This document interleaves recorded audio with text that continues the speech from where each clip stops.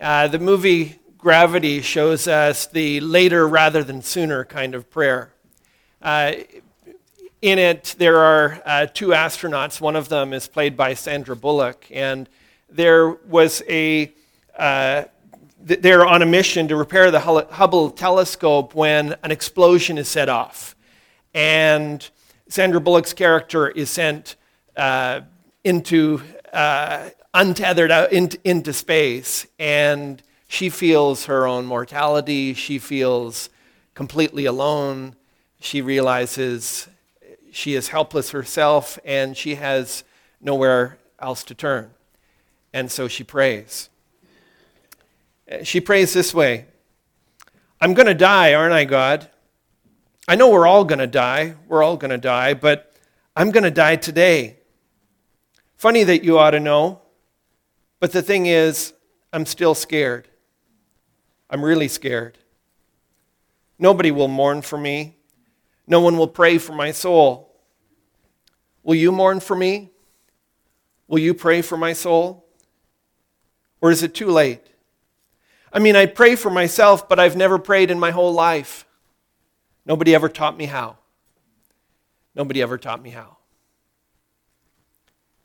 Has anyone ever taught you how to pray? We think that because we can talk, we should be able to pray. It feels like something that we shouldn't need anyone to teach us, and yet many of us who have made some starts in learning to pray recognize it's easy to start. It's just hard to figure out. We feel our limitations. We often feel our helplessness in it. In 1952, Albert Einstein was a visiting lecturer at Princeton University, and one of the doctoral students asked him what I thought was a great question. He said, "Is there anything left for original dissertation research? Like, what is it? What's left that's worth that I could pour my life into as a field of study and research?" And I thought it was a good question. If I had have met Albert Einstein, I think I just would have been too tongue-tied to know what to say. What do you say to someone with that brilliance? But his answer was interesting. He reportedly replied, "Find out about prayer. Somebody must find out about prayer." Prayer is something that even the greatest minds are humbled by. We feel our helplessness in it, and because it's not something that you can learn about in a lab or a research department. It's not something that you can even just learn from a book or from a sermon. To some extent, you learn to pray by praying, but the Bible also teaches us how to pray, because just praying alone, just talking alone, doesn't always answer the questions that we bring to it. And today we're beginning a series on prayer, and as you heard in the announcements, I'm inviting us as a church to a church-wide call to prayer. To seek God in a way that perhaps many of us have not sought God before. To make prayer and reliance on God, at least for this month, a priority in your life in a way that maybe hasn't been a priority for you. And I'm asking God to teach us not only how to pray, but many of us need to be taught to pray, to feel our need of God and our need of reliance on God in prayer. And so I want to encourage you to take extra time to do that this month. We've talked about some of the ways that you can do that, and I would have you just prayerfully reflect on how you might carve out and sacrifice time to spend with God and to seek His face.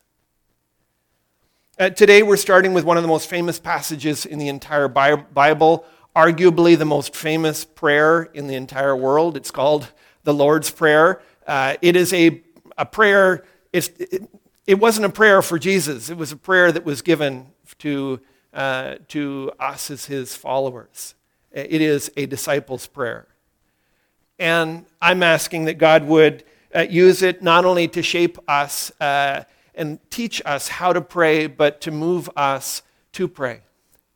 And so I want to encourage you to turn with me and follow along as I read. I'll be reading from Matthew chapter 6, verses 9 to 13.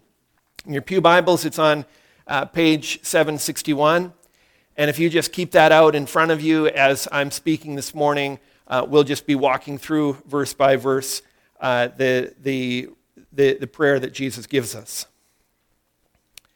Matthew 6, verses 9 to 13. Pray then like this: Our Father in heaven, hallowed be your name. Your kingdom come, your will be done, on earth as it is in heaven. Give us this day our daily bread, and forgive us our debts as we also have forgiven our debtors. And lead us not into temptation, but deliver us from evil. This is the word of God. Now, the first lesson the passage teaches me is that prayer is about me pursuing God's agenda, not primarily about him pursuing mine. That Jesus teaches us that prayer is to begin with God and to focus on God and to try to enter into what God is doing in this world, not beginning with me and focusing on me and what I want him to do in my life. Prayer is about me pursuing God's agenda, not him pursuing mine. Now, if I'm very honest, many of my prayers are very similar to the prayers of Sandra Bullock's character in the movie Gravity. They're about me. They don't give enough thought, or very much thought at all sometimes, to who it is that I am actually praying to. And often it isn't his agenda shaping what it is that I'm praying. Many prayers, if you look at them and you reflect on them, are really just self-talk. They are us talking in our head with a veneer of religion on them, but they never really get past me and what I want and how I see this world. And Jesus tells us that prayer is to be different than that. He teaches us that prayers are, first of all, to begin with God. In verse 9, he says, "Pray then like this, Our Father in heaven." He's telling us, notice first of all, that this is how we are to pray. Pray like this. He didn't say, pray these words. He is not just giving us words to repeat, but he is giving us a model, an example of the kind of prayer that is to shape our own prayer life. We're to begin our prayers reflecting on who it is that we're praying to and how it is that we are related to him. The disciples here are invited to pray to the God of heaven. And it is a picture of God's greatness, his bigness, his importance, his glory. But this great and glorious God is to be approached, if you are a disciple of Christ, as a father. It is a word of intimacy. It is an expression of his nearness and his closeness. And so even just in these two simple expressions, he is expressing both the bigness of God and the nearness of God. What theologians call his immanence, and we are to enter into that both sides of who he is. So pursuing God's agenda in prayer means starting with him. But it also means praying about the things that matter to God. And one of the things that matters to God is his glory and his reputation.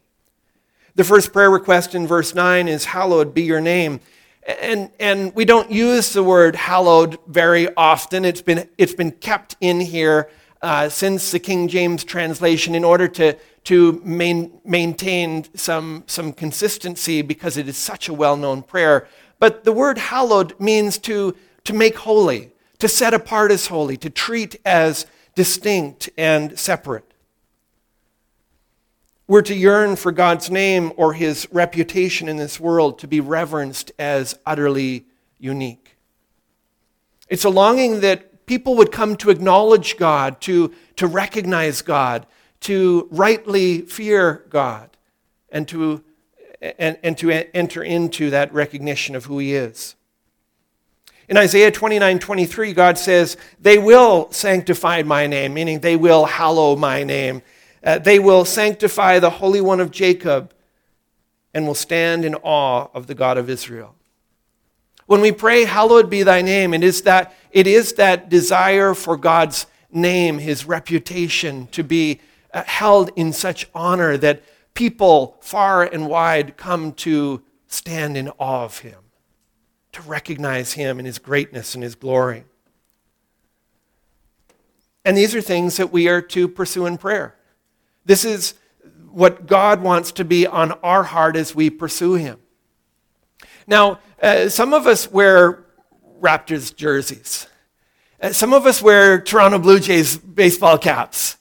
And we do that because we're proud of our team. We think that our team is so great, we want other people to enjoy the greatness of our team. We think that people's lives would be blessed if they would only watch and support and cheer for our team the way we do. And yet, if it's a Toronto team, you know that most seasons, most years, our teams aren't often worthy of the glory that we ascribe to them. We cheer them on anyway, and we try to draw others into the celebration, but it's with a recognition that they sometimes aren't so great. Sometimes they aren't worthy of the glory. And yet, as God invites us to enter into that celebration of his glory, as he calls us to do what we do for our sports teams and our passions and the things that we love, as we lift up his name and pursue his glory with that same kind of reverence, we do so with the recognition that he is always worthy, that he is always one to enter into that celebration of who he is. There is no disappointment. And so God's name is worth hallowing. His reputation is worthy, and so we are to pray for it. We are to seek it in prayer. Pursuing God's agenda in prayer also means praying for his will to be done. In verse 10, the prayer is, "Your kingdom come, your will be done on earth as it is in heaven." The prayer recognizes that God's kingdom is resisted by the kingdoms of this world. That God's desire is to take what makes heaven heavenly and to bring it to pass here on this earth. And yet that will of his is resisted. The desires of God, the expressions of God's goodness and reign are resisted in this world. And so we have wars and murder, rape and greed. The things in our lives that cause us pain and misery, and we recognize that these are manifestations of this resistance to God's kingdom and his will. And so we are to pray for this conformity to God's will that exists in heaven, that we will one day enjoy with him in glory, but in our experience is resisted in this life. I think that we'd all recognize that these are good things, but the question is, how much of us actually pray about these things? How much time do you actually devote to giving yourselves to these priorities of who God is and what God desires? And Tim Keller tells the story of one woman in his church who came to him and confessed that she spent a lot of time praying, but she found that as she prayed about things, that most of her prayers revolved around her problems and the things that she wanted from God. And as she came away from God, more often than not, she felt worse instead of better.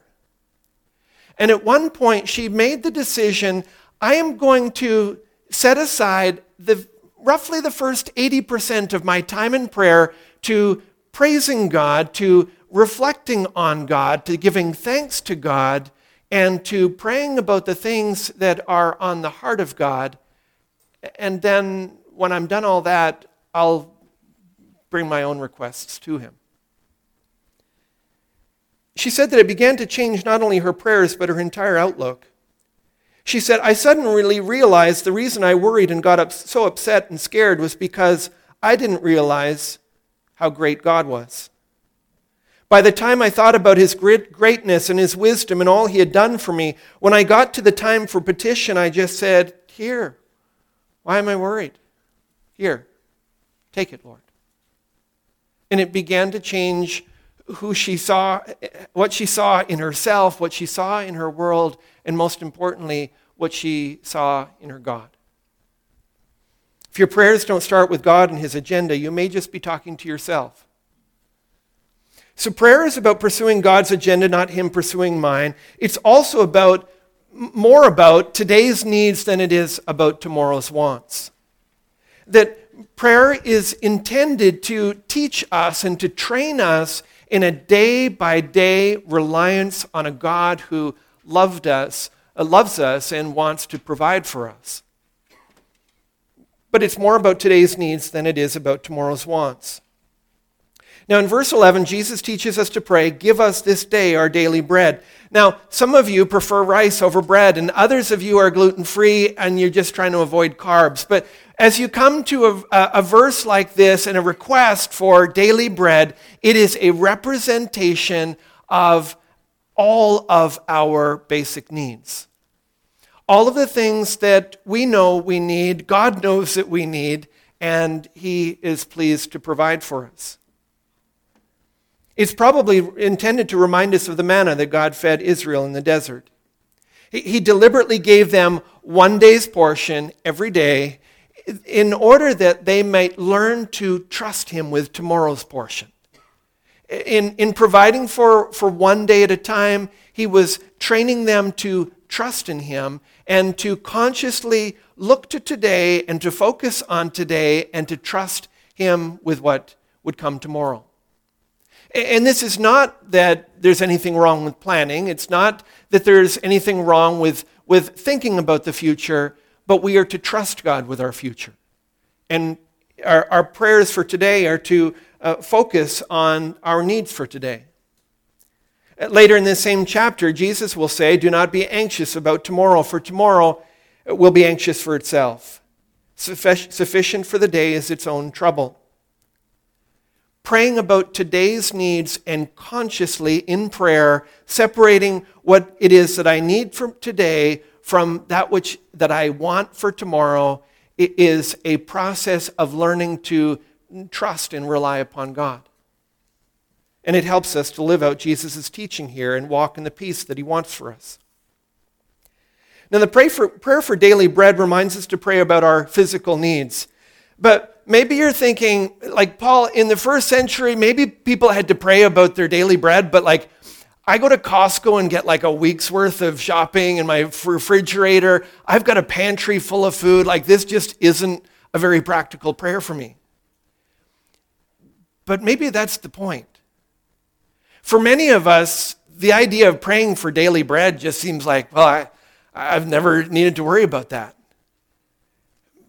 But a problem in our modern society is that we have gotten so used to having all of our needs abundantly provided for that we take that for granted. We don't think about that. We don't pray about that. And we just obsess over the things that we want and the things that we don't have and the things that other people have. And we are more discontented than ever.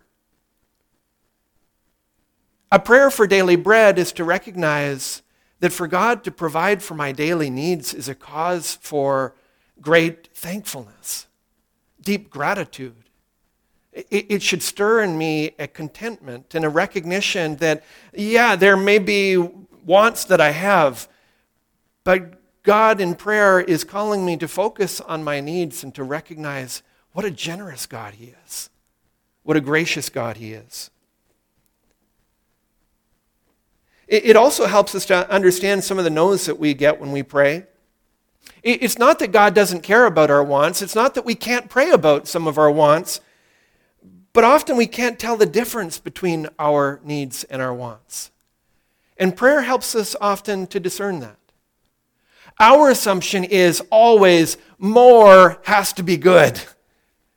But sometimes we can't handle more. Sometimes we can't deal with more. And in prayer, when we focus on our needs for today and we trust God with our wants for tomorrow, it is with a recognition that He will help us to discern between the two, and He, better than ourselves, knows what is ultimately best for us. Proverbs 30 contains a prayer that most of us seldom, if ever, pray. It says, "Give me neither poverty nor riches. Feed me with the food that is needful for me, lest I be full and deny you and say, 'Who is the Lord?' Or lest I be poor and steal and profane the name of my God." A lot of people can't handle more. A lot of people, more is just dangerous, spiritually dangerous. And we trust in prayer that God will help us to discern what are my needs and what are my wants and what is ultimately best for me. What can I not really handle? And we trust God with those things, and it's only in prayer that we can discern those things. So we trust God when we pray about our physical needs. We also trust Him when we pray about our spiritual needs. In verse 12, Jesus teaches us to ask God for forgiveness. He talks about our debts here, but our debts here are representing these unpaid obligations that we have for God, for every sin that we have made against Him. Jesus is calling us to confession of sin, to a recognition of where we have missed the mark, and to recognize that those sins are, while often directed against people, they are ultimately directed against Him. Often, though, even as Christians, we assume God's forgiveness. Our sin doesn't give us pause anymore. Our sin just doesn't feel as sinful anymore. And so we move on. We focus on our wants and we forget about our debts before God. We don't pause to ask for the forgiveness that only He can give. And when we do that, it gives us a distorted image of God. It gives us a distorted image of ourselves and how good we are, and it begins to affect how we relate to others as well. The prayer continues in verse 13 with the request, "Lead us not into temptation." It's been a much debated request, probably the most troubling part of this entire prayer, and it has made headlines over the last year or two. But it's not that God's tempting us all of the time, and this is a prayer, "God, please stop that. You keep tempting me to sin." Because James 1:13 tells us that God, in fact, doesn't tempt us to sin. Probably what's going on in this passage is what's a figure of speech called litot. In saying, "Lead us not into temptation," the sense is, don't lead me there, but instead lead me as far as possible in the other direction. It's a prayer to ask God to lead me out of situations where I'll be tempted, and instead lead me into situations where I will grow and I will be strengthened and I will mature and I will pursue righteousness. Take me there, Lord. And take me as far away as possible from these places and lead me to a place where my righteousness can be strengthened. It reminds us of Jesus in the garden where He urges His disciples to pray. He says in Matthew 26:41, "Watch and pray that you may not enter into temptation. The spirit indeed is willing, but the flesh is weak." You know that the same Jesus who asked that of His disciples repeatedly, He went and He prayed and sweat drops of blood in His earnest seeking of God. And in that earnest seeking of the will of His Father, he received power and strength, and he was the one who, even at the pain of death, was faithful to the end. The disciples who heard this urging of Jesus, who heard the call to watch and pray, who were told that their flesh was weak, those same disciples kept falling asleep, and they were the ones who abandoned Jesus and denied him. And the message is that we are powerless against the enemy if we will not pray. We are sitting ducks to his attacks if we will not pursue the power that God would give us in prayer. I find that most people pray very earnestly about their physical needs, but when it comes to these spiritual needs, just not as big a part of the agenda. It just doesn't get the same kind of prominence.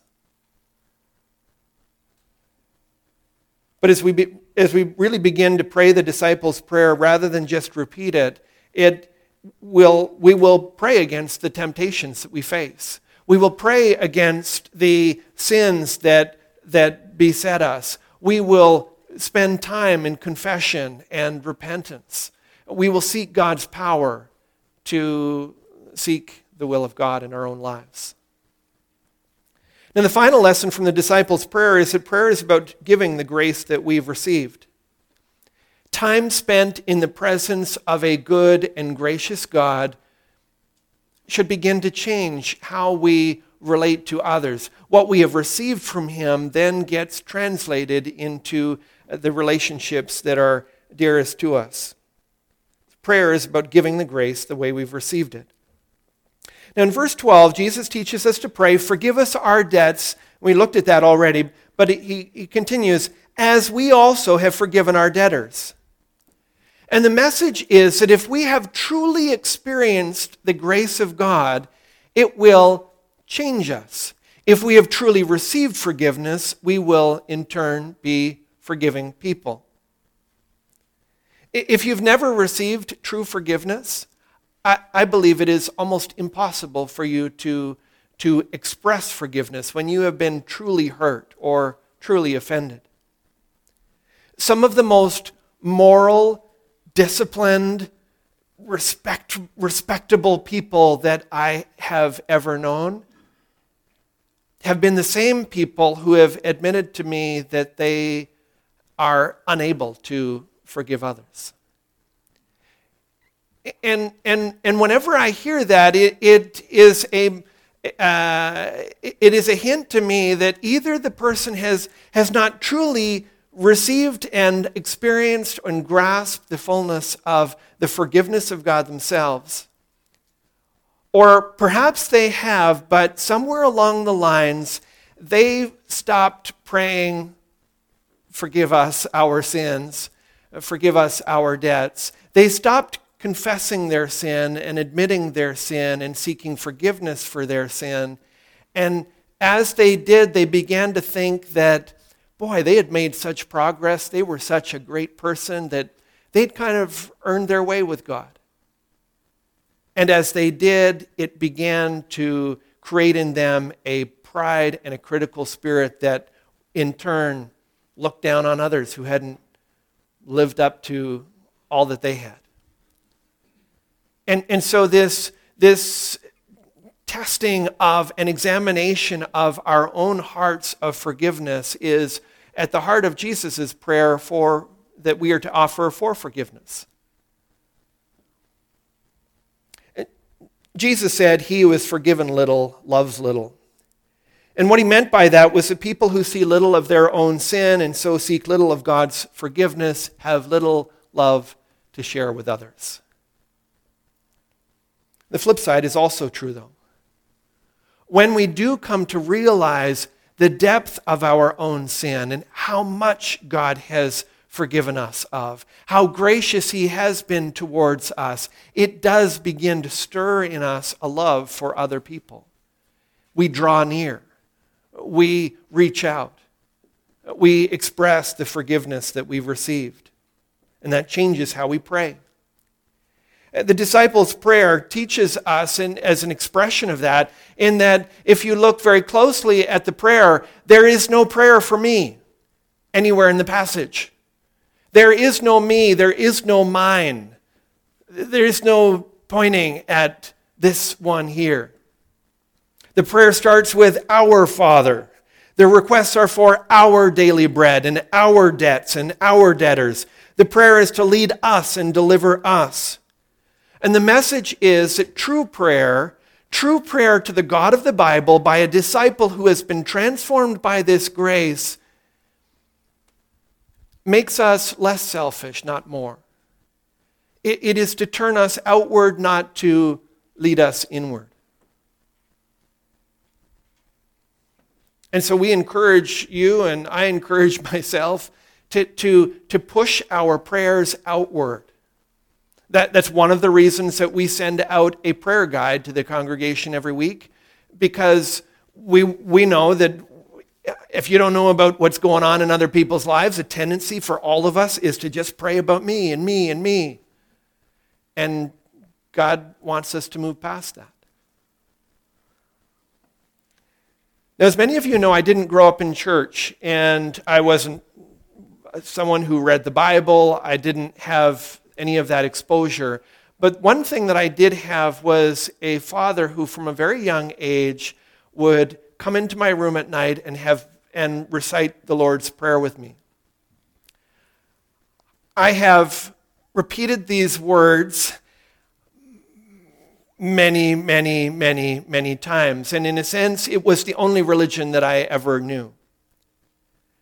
But in repeating the words, even as I sought to do so sincerely and faithfully, I never really thought much about the meaning of those words.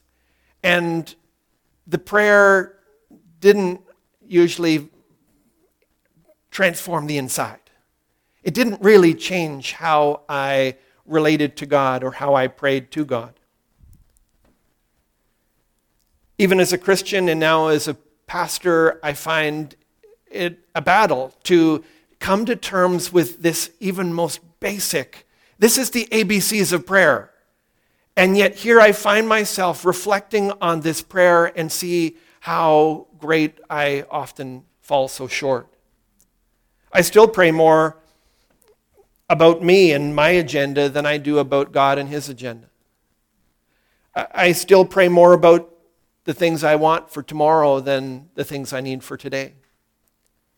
I still ask God more about my physical needs than I do about my spiritual ones. And I still pray more about me than I do about we. It has been a constant battle since I put my faith in Christ, but it hasn't been a battle without some effect. God has pushed me and nudged me, and as I have taken steps, little tiny steps, to incorporate more and more of the heart of this prayer into how I pray and how I relate to God, it has changed how I see him, it's changed how I see myself, and it's changed how I see other people. And I want more of that for my own life. I want more of that for you. And I want more of that for us as a congregation, and that is a big part of my invitation to you to spend this month with me in pursuing the face of God. Asking him to make his agenda and his presence and his character and himself more prominent in our lives, so that in so doing we become changed people. People who glorify his name, make it holy, lift him up, and glorify him in our world. Let's look to him in prayer. Oh, Father in heaven, you are so different than us. You're holy. You're the God of authority and power, of grace and forgiveness. And we long for you to be glorified in our midst. Help us to see you and to treat you with the awe and reverence that you're worthy of. Teach us to discern our needs from our wants. and help us to be content that you know what's best for us. Deal with our sins, Father. Guide us in righteousness. Show us how much we need your forgiveness, and help us to offer it to others. For we ask you in the name of our Savior. In Jesus' name, amen.